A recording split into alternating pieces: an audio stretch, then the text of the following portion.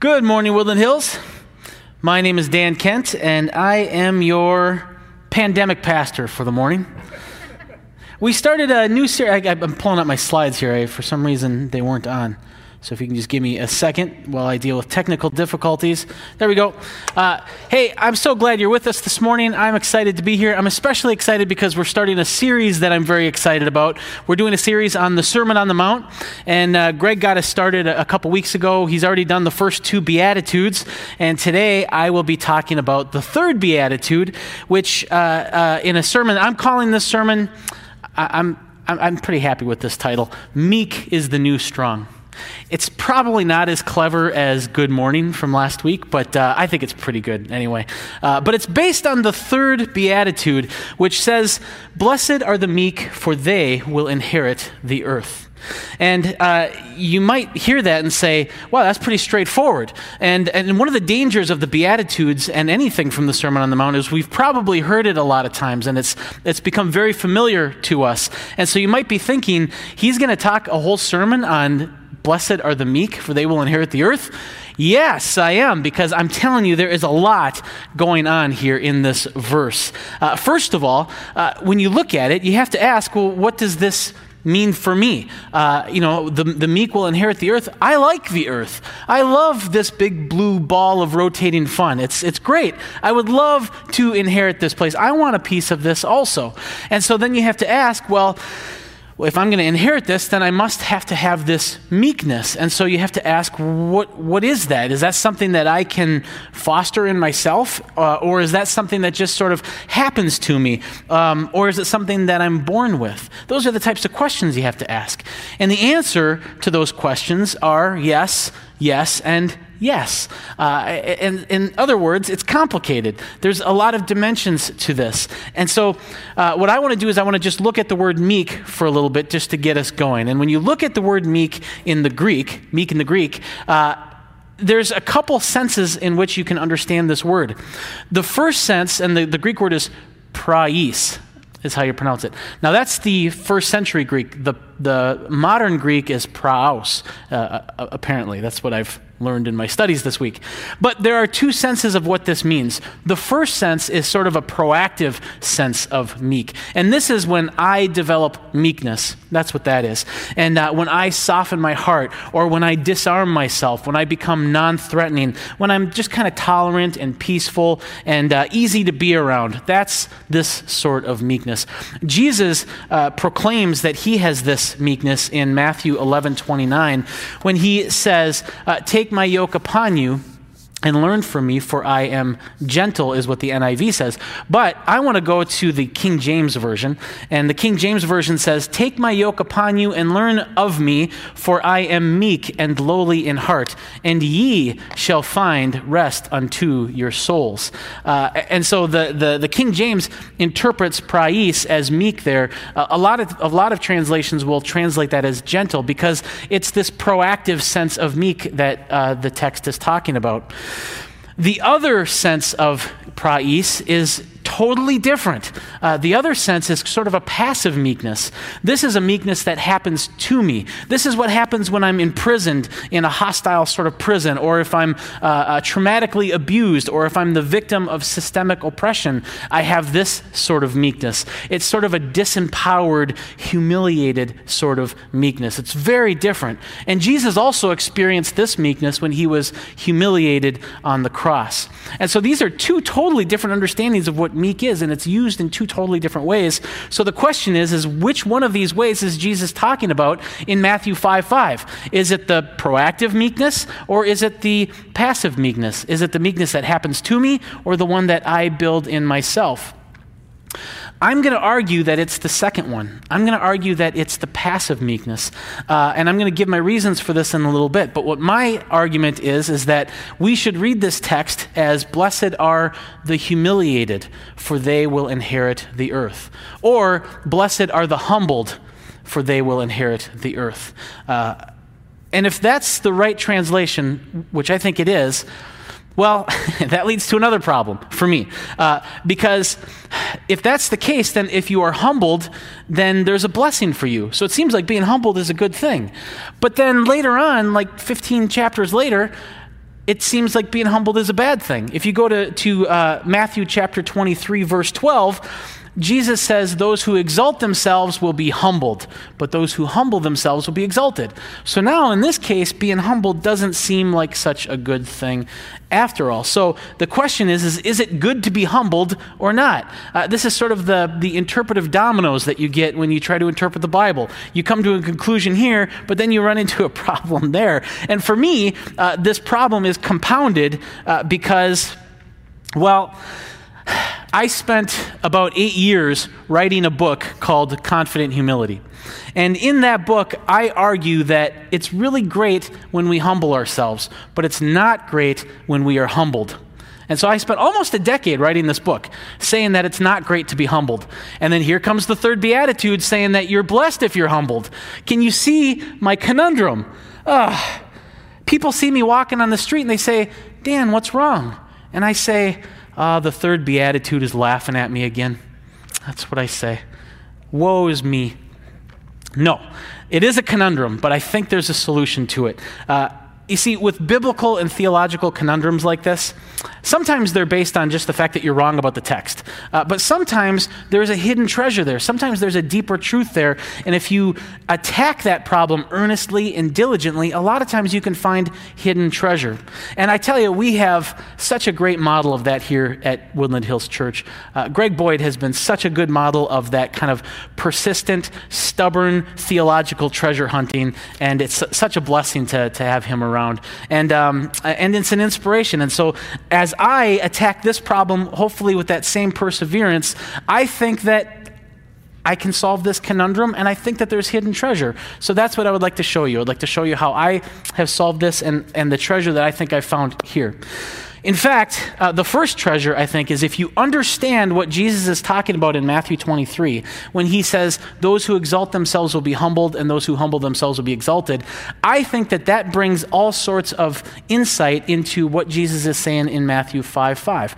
So that's what I want to do. I want to look at Matthew 23 and then go back to Matthew 5:5, our third beatitude. Now, Matthew 23:12, blessed, or I'm already on the wrong one. Those who exalt themselves will be humbled, and those who humble themselves will be exalted. That's at the end of this little chunk of text in Matthew 23. And theologians call these little chunks of text pericopes. And I only say that because I really like that word pericope. And so Jesus concludes this pericope with this statement that says, if you exalt yourself, you'll be humbled. But if you humble yourself, you'll be exalted. And I think what Jesus is doing in that pericope is, I argue that he's telling us what his view of humility is. What does it mean to be humble? And as you study this, what you find is that just like meekness, there's two senses of humility. And I think this is probably true with most virtues. There's two senses of humility. When I humble myself, that's very different than when somebody else humbles me. When I humble myself, that's humility. That's a good thing. When somebody else humbles me, that's humiliation. That's this sort of holistic feeling of inferiority. That's not a good thing. And what Jesus invites us into in Matthew 23 is he wants us to move into that proactive humbling. He wants us to humble ourselves. He doesn't want us to be humiliated. God wants us to do it. He wants us to make it our own. And that's the goal, I think, that Jesus has in his teaching. But it's tough because so often we hear teachings about humility that are actually the other kind of humility, actually lead to the passive type of humility where we end up in humiliation. And sometimes that teaching even comes in church. A lot of times humility is taught something like this, where humility is conceived of as the opposite of pride in sort of this up-down sort of way, where pride is the enemy. Pride being like kind of pro-self and thinking big about yourself and being positive about yourself is sort of the enemy, and humility is the opposite of that. So if you want to be humble, you have to go downwards. You have to think small about yourself. You have to think negative about yourself. And there's something that seems right about this, in all honesty, because if you think about it, it's really hard to think of a person who's both humble and arrogant. And so there's definitely something that's right about this. But there's also something I think that's very wrong about this, because Well, if Jesus tells us to be humble, then we want to be humble. And we want to be as humble as we can be. And the only way to get more humility is to get more small and more negative and more deplorable and think worse and worse about yourself. And see how that leads to sort of this race to the bottom, this sort of downwardness. It sort of glorifies downwardness. And this is why I call this the ditch of smallness, because it just sucks you down smaller and smaller and smaller. The more you grow in this type of humility, the smaller you view yourself. And I don't think that's what Jesus was getting at. I think what Jesus is saying is that humility is not the opposite of pride. Shame is the opposite of pride. Humility looks more like this, where humility is contrary to both shame and pride. Humility is the opposite of whatever it is that creates shame and pride. That's what humility is. And this humility is grounded. It's a very secure sense, whereas shame and pride are very insecure states. But humility is profoundly secure, especially humility in Christ, grounded on God's unsurpassable love for us. But there's a second implication of this that's very important to what we're going to talk about today. And a lot of people miss this. And it comes out of the fact that both shame and pride are social dysfunctions. When I feel shame, it's not just about me, it's about me relative to somebody else. When I feel arrogant, it's not just about me, it's about me relative to somebody else. And so you could also say that humility looks like this, where superiority is the opposite of inferiority. But humility is the opposite of both, because humility is about being brothers and sisters. It's about being unsurpassably equal. This is from Matthew 23:8, where Jesus says, don't put anybody above you, don't put anybody below you, for you are all brothers and sisters. You are all unsurpassably equal. And that unsurpassable equality makes total logical sense if you think about it. Because if it's true that we have unsurpassable love from God, that means that we have to be unsurpassably equal. Because if God loves me with an unsurpassable love, and if he loves you with an unsurpassable love, that means that he can't love Margot more than he loves us. Because if he loved Margot more than he loved us, then his love for you and me would have been surpassable. So God's unsurpassable love for us implies that we are unsurpassably equal. And the reason why humility then totally neutralizes inferiority and superiority is because inferiority and superiority don't make any sense if everybody is unsurpassably equal. And if superiority and inferiority don't make any sense, neither do shame and pride.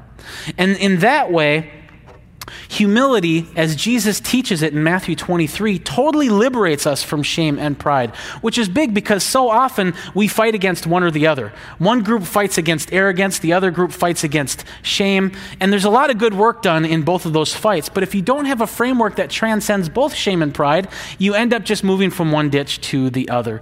Jesus provides this framework, and it takes it takes the power out of dysfunction, because shame and pride are like dysfunction steroids. They each of them, they will amplify your addictions, they will amplify your depression, your anxieties, and the more we grow into humility, the more we take the power out of both of those. But not only that, but this understanding of humility, I think, also helps us make sense of what Jesus is saying in Matthew 5:5, in the third beatitude. And because now you have these two understandings of humility, this ditch of smallness understanding of humility and this view of humility that I propose Jesus is teaching. And watch what happens when you go back to the beatitude with each of these. It really shows you that what you bring to a text really matters almost as much as what the text says itself. Because if you come to it with the framework of the ditch of smallness, and you're trying to get as small as you can, and you're trying to conceive yourself as insignificantly as you can, and be as negative as you can, and think of yourself as despicable as you can, even to the point where you just loathe yourself, and that's your goal, because that's your understanding of humility. And then you come to this text that says, blessed are the meek, for they will inherit the earth. You're immediately going to see that and say, yes, God rewards those who belittle themselves. And you're going to say, see, it's the smallness that matters to God. And that's what you're going to say, because that's what you're bringing to the text. But watch what happens I mean, and that sounds religious too. I mean, I no doubt about it. You've probably heard stuff like that. But I don't think that's what Jesus is teaching. It's not the meekness that Jesus is looking for. That's not the type that he's looking for. In fact, I don't even think that's meekness at all. I think that that's shame, really. It's just shame masquerading itself as meekness. And that's how the ditch of smallness or other bad theology a lot of times can bulldoze over the kind of nuance and beauty of the good news that Jesus is bringing. And I think that we can see that when we look at how bringing Jesus' understanding of humility to this text really opens up the text in a much more beautiful way. Because if it's true that we are all unsurpassably equal, then there is no room for inferiority. The meek that Jesus is talking about here are not those who loathe themselves. No, The meek here, it's a different form of meekness here. The meek that Jesus is talking about in the third beatitude are those who have been humiliated by a ferociously ungodly world. It's those who have been falsely humiliated by this totally ungodly world. It's those who have been oppressed by others. It's those who have been taken advantage of and abused by people and systems that are totally ungodly. What Jesus is bringing is good news for people whose only wealth is bad news. They're rich in bad news, and Jesus is bringing them good news. And you can see that this is the version of meekness that Jesus is using, because he quotes his beatitude almost directly from Psalm 37. And when you read the context of Psalm 37, you really see what Jesus is getting at here, I think.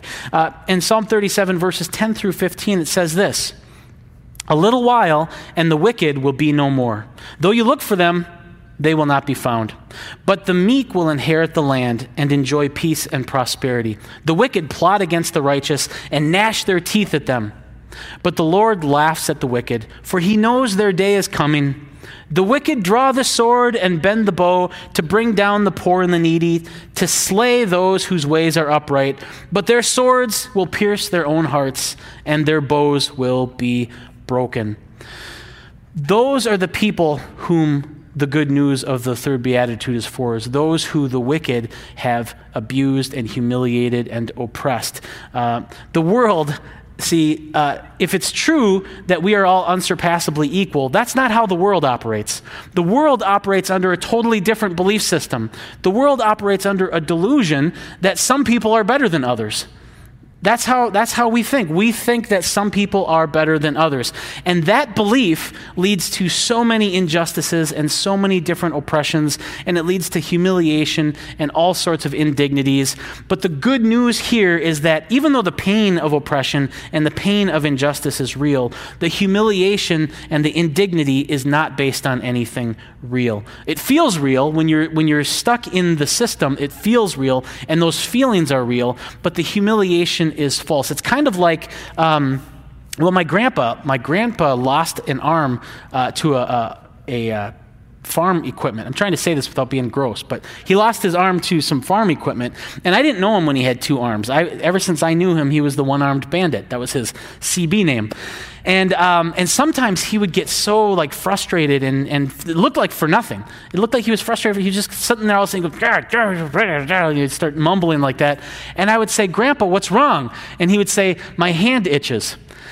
And it was the hand that he lost. And his brain was telling him that it itched. And it drove him crazy. And the itch felt real, but it was not real because there was no hand there to be itched. I had another example. I worked in a mental health institute where we worked with psychotic patients and people with delusions. And we had this one patient who we noticed that she was drinking a lot of water, like a crazy amount of water. Gallons of it, and we were concerned because we didn't want her to flush her medications. And so we found out eventually that the reason why she was drinking this water was because she was afraid that her organs would catch on fire if she didn't keep herself hydrated enough. And But the problem is we needed to keep the medications in her, so we had to turn her water off in her room, and we had to limit how much water she could have, which felt to her like this was threatening her life. Like we were attacking her, like we wanted her to spontaneously combust. And those feelings that she had were very real, but it was all based on an untruth. And that's sort of what Jesus is saying here, is that the world falsely humiliates people. And those who have been falsely humiliated by the world, they now have a witness. And this witness is going to overthrow all of the humiliators and all of these systems of false humiliation. One day soon, we're going to see how ridiculous these humiliators are and just how perfectly adequate the humiliated have always been. And so when you look at these two verses in Matthew 23:12, where it says, if you exalt yourself, you'll be humbled, and that seems like a bad thing. And then you look at Matthew 5:5, where it says the humbled are blessed. The reason why both of those make sense is because we're talking about two different types of humiliation here. In 5:5, in the Beatitude, you're blessed because you have been falsely humiliated. The humiliation was based on a world that is totally ungodly and it's not justifiable.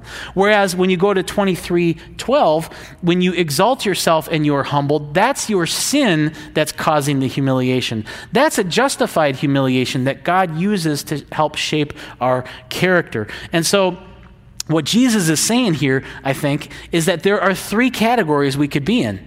The category that God wants us in is the category where we humble ourselves. That's what he wants. That's the best place to be. Humble yourselves. The next category is what we find in Matthew 5:5 in the third beatitude, which are those people who have been falsely humiliated by this ungodly world. Those people will be blessed. The good news for them is that the false humiliation will be exposed and they will be exalted back to their proper place.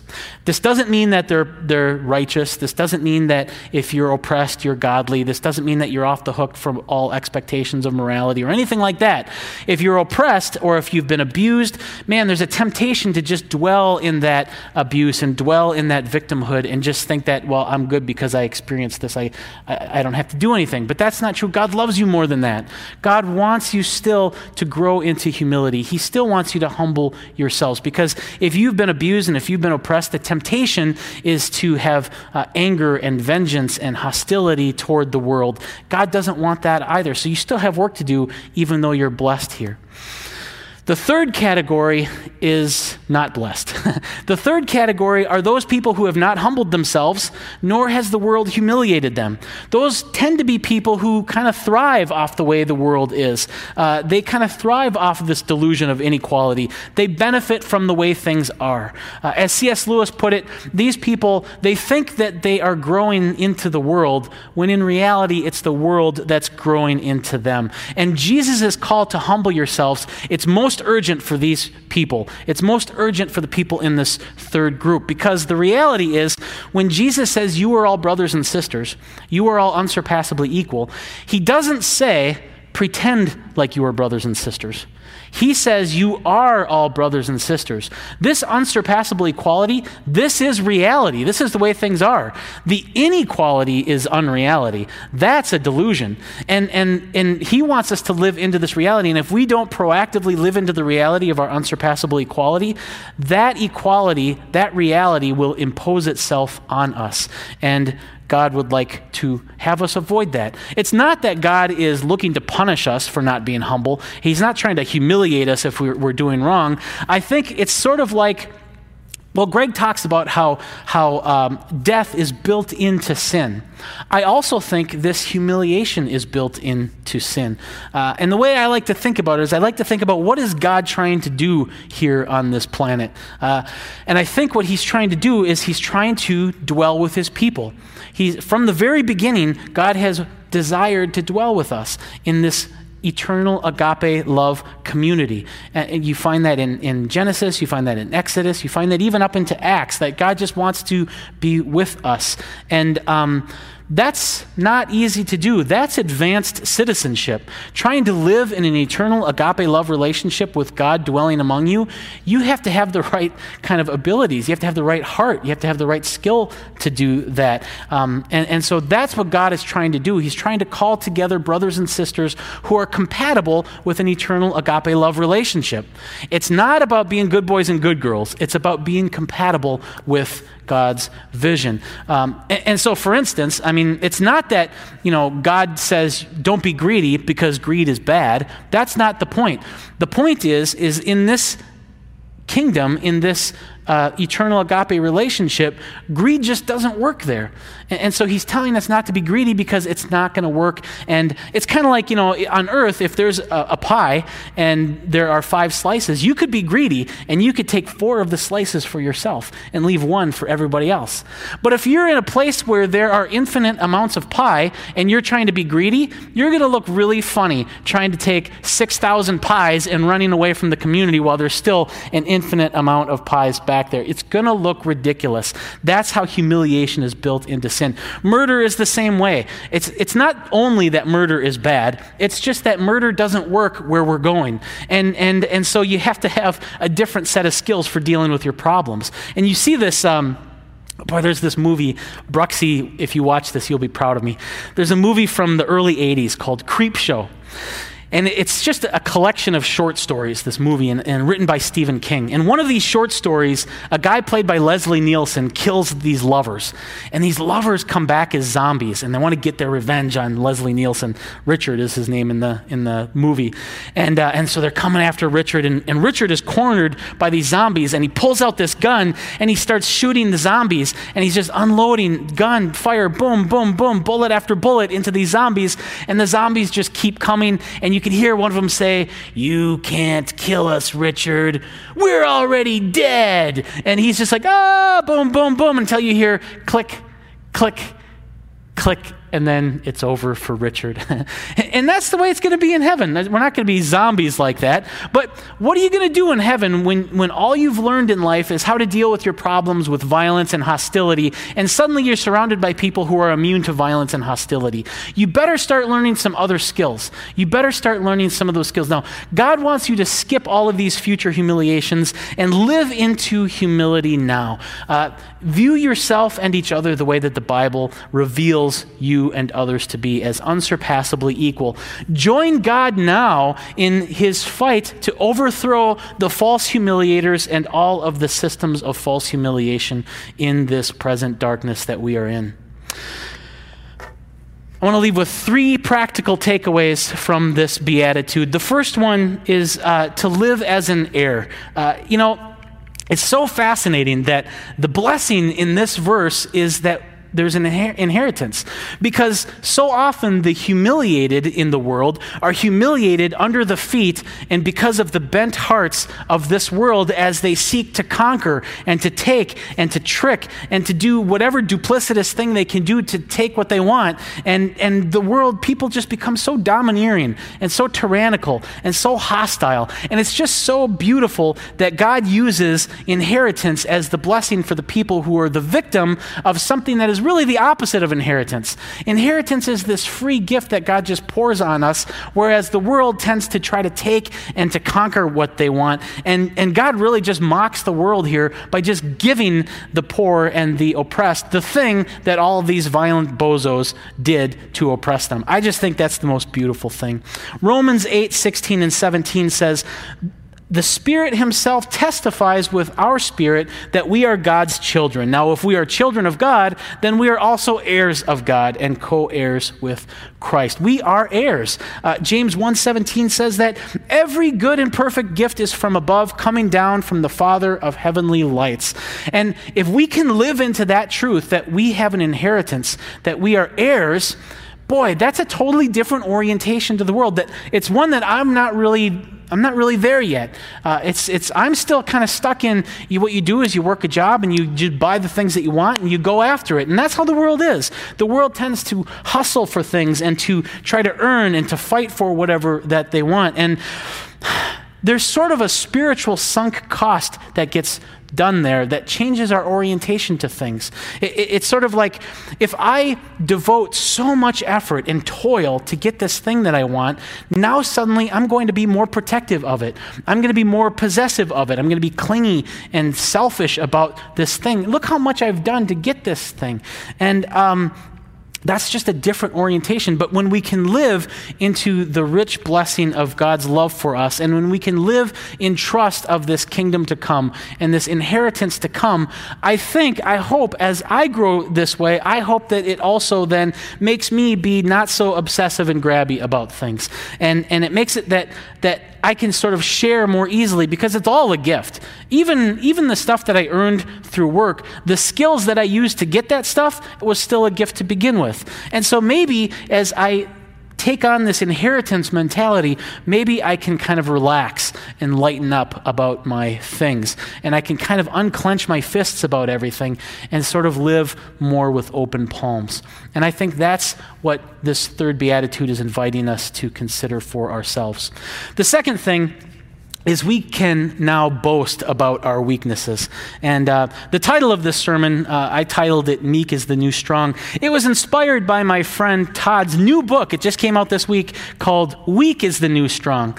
And Todd has cerebral palsy, and he writes in this book about how he has learned to profit from this weakness. And he asks this question, and it's such a good question. Imagine being publicly defined by your greatest weakness. That's such a good question because, listen, we all have weaknesses and flaws. We've got tons of them. But most of us, we get pretty good at hiding them. Most of us, when we meet people, they have no clue what our weaknesses and flaws are. And we get really good at sort of that counterintelligence. But some people can't hide their weaknesses, like Todd. When Todd comes in and if he's walking in, you can tell that there's something not right there because his cerebral palsy causes his muscles to not work quite right, so he walks sort of awkward, so much so that a lot of times he takes a wheelchair just so that he can be accommodating to others. And the problem is that in this world, especially in this world of inequality where we think that some people are better than others, they tend to fear weaknesses in that delusion. If that's your delusion, you're going to fear weakness. And you're going to fear weakness and you're going to exalt power. And you're going to step on and use and oppress and humiliate weakness. And what happens is you start to see weakness and you start to infer something deeper about that weakness. You infer that a person who has weaknesses also must be somehow less good underneath. They must somehow be less worthy or less lovable even.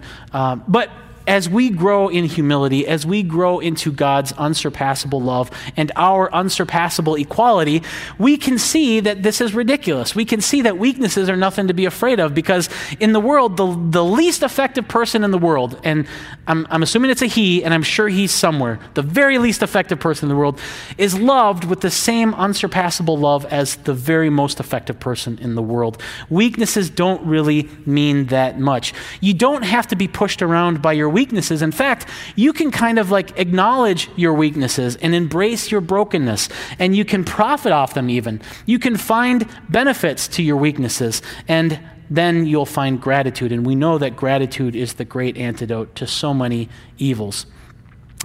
One example that I always think about when I think about this, Barbara and we have a tradition that I just love so much. We've been doing this for like 12 years now. But every Sunday at 7 o'clock, we watch Columbo. And Columbo is sort of this old detective show. And Columbo is a homicide detective, and he's sort of a bumbling klutz. And that's a real weakness. He really is this bumbling klutz, and he's a total slob. And he's doing his homicide detective work with all of these Hollywood celebrity types. And so when people see him, they see him as his weakness. He's this bumbling slob. And what happens is, even though that's a legitimate weakness, what happens is that it causes people to lower their guard around him. And because he's not very threatening. They don't take him seriously because he doesn't portray himself in that way. And what happens then is these killers end up revealing things to him because their guard is low that they probably shouldn't, and it ends up catching them. And so that's one example of how we can just sort of profit off of our weakness. 2 Corinthians 12, 9 and 10 says this: Paul says that God said, "My grace is sufficient for you, for my power is made perfect in weakness. Therefore, I will boast all the more gladly about my weaknesses, so that Christ's power may rest on me." That is why, Paul says, "For Jesus' sake, I delight in weaknesses, in insults, in hardships, in persecutions, in difficulties. For when I am weak, then I am strong." You know, the world, when you believe that some people are better than others, it leads to all sorts of really awful logic. And part of boasting about our weaknesses and part of growing into this humble meekness that the Bible calls us to is that God wants us to be a counter-argument to that awful logic. And in this world where there's so much opportunistic judgment, there's so much kind of just really nasty how we treat each other, we belittle one another and we try to one-up everybody. The call to live into this unsurpassable equality really is a call to be an alternative community to that. And so part of boasting about our weaknesses is to be a counter-argument to the awful logic and to be a beautiful alternative community to sort of this horrible community that we have been raised in. The third and final takeaway I want to say is to seek to be known. In this world where some people are viewed as better than others, there's a lot of pressure to move up. Because if some people are better than others, that means there's a hierarchy. And there are consequences. You're treated differently if you're perceived up here versus if you're perceived down here.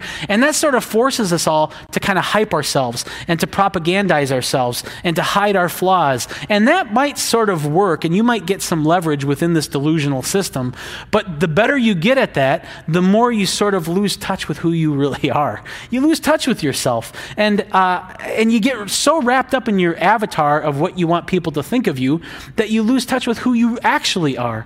But God doesn't care about our avatar. God wants to know who we really are. That's what God is interested in. And the more that we live in the security of God's unsurpassable love, and the more we live into this unsurpassable equality, the less we have to always prove ourselves, the less we have to hype ourselves or PR ourselves or to sell ourselves. We can simply be ourselves. We can just be ourselves. Now, there are some practical considerations, of course. If you're trying to get a new job, you might want to put some of your positive features on your resume. You know, there's probably some practical things like that. But I don't know, maybe not. I was thinking about this. I don't know, like 10 years ago, I learned how to program in a programming language called Ruby on Rails. And I thought, well, you know, this is kind of fun. Maybe I could do this. I didn't know what I was doing with my life. And so I thought, well, maybe I'll get a job at this programming place and I could kind of learn more and get paid to learn. And so I applied for this job that was way above my skill set, you know. And I turned in my resume and I totally got rejected because I just wasn't there. I'm not even close to qualified. But the HR person said that my resume was the best resume she had ever seen. And I didn't know what I was doing. I just put on the resume, I did what I did over the last 10 years, and I put everything that I succeeded at and everything that I failed at. And she said that she had never seen anybody put on their resume their failures. And she said it was so great because it gave her more of a full picture of the type of person I am, because I put on there the things that I learned from my failures. And I think that people hunger for that. People are so sick of the two-dimensional selves that they see, where we only see people's bright side, where we only see people's positives. We hunger for an authentic encounter where we see people in their three-dimensional fullness. So even here in this world, I think there's something to, you know, not hiding all of your weaknesses all the time, being more authentic. And the more we live in the security of God's unsurpassable love, the more we can do that. The less we have to hustle and toil to be liked. And we can just simply and joyfully seek to be known as we are. And I think that's a beautiful thing. We would also like to get to know you a little bit more, and we have a few opportunities for that. We have some gathering groups on Tuesdays and Wednesdays, and there should be information on the screen for that. Also, if you have any prayer needs, we have some online prayer support that you can take advantage of, and that should be on the screen as well. And last, but certainly not least, on Tuesdays at 4 o'clock our time, I don't know where you are, we have something called the Musecast, and Shauna and Oshita and I will break down the last week's sermon, and we'll answer questions, and we just have a really good time. Last weekend, it was very silly, so sometimes it gets a little silly, but it's really fun, and there's so much wisdom with Oshida and Shauna, and I encourage you to check that out and listen to it. Thanks, everybody, for giving me your attention, and I hope to see you in person sometime soon.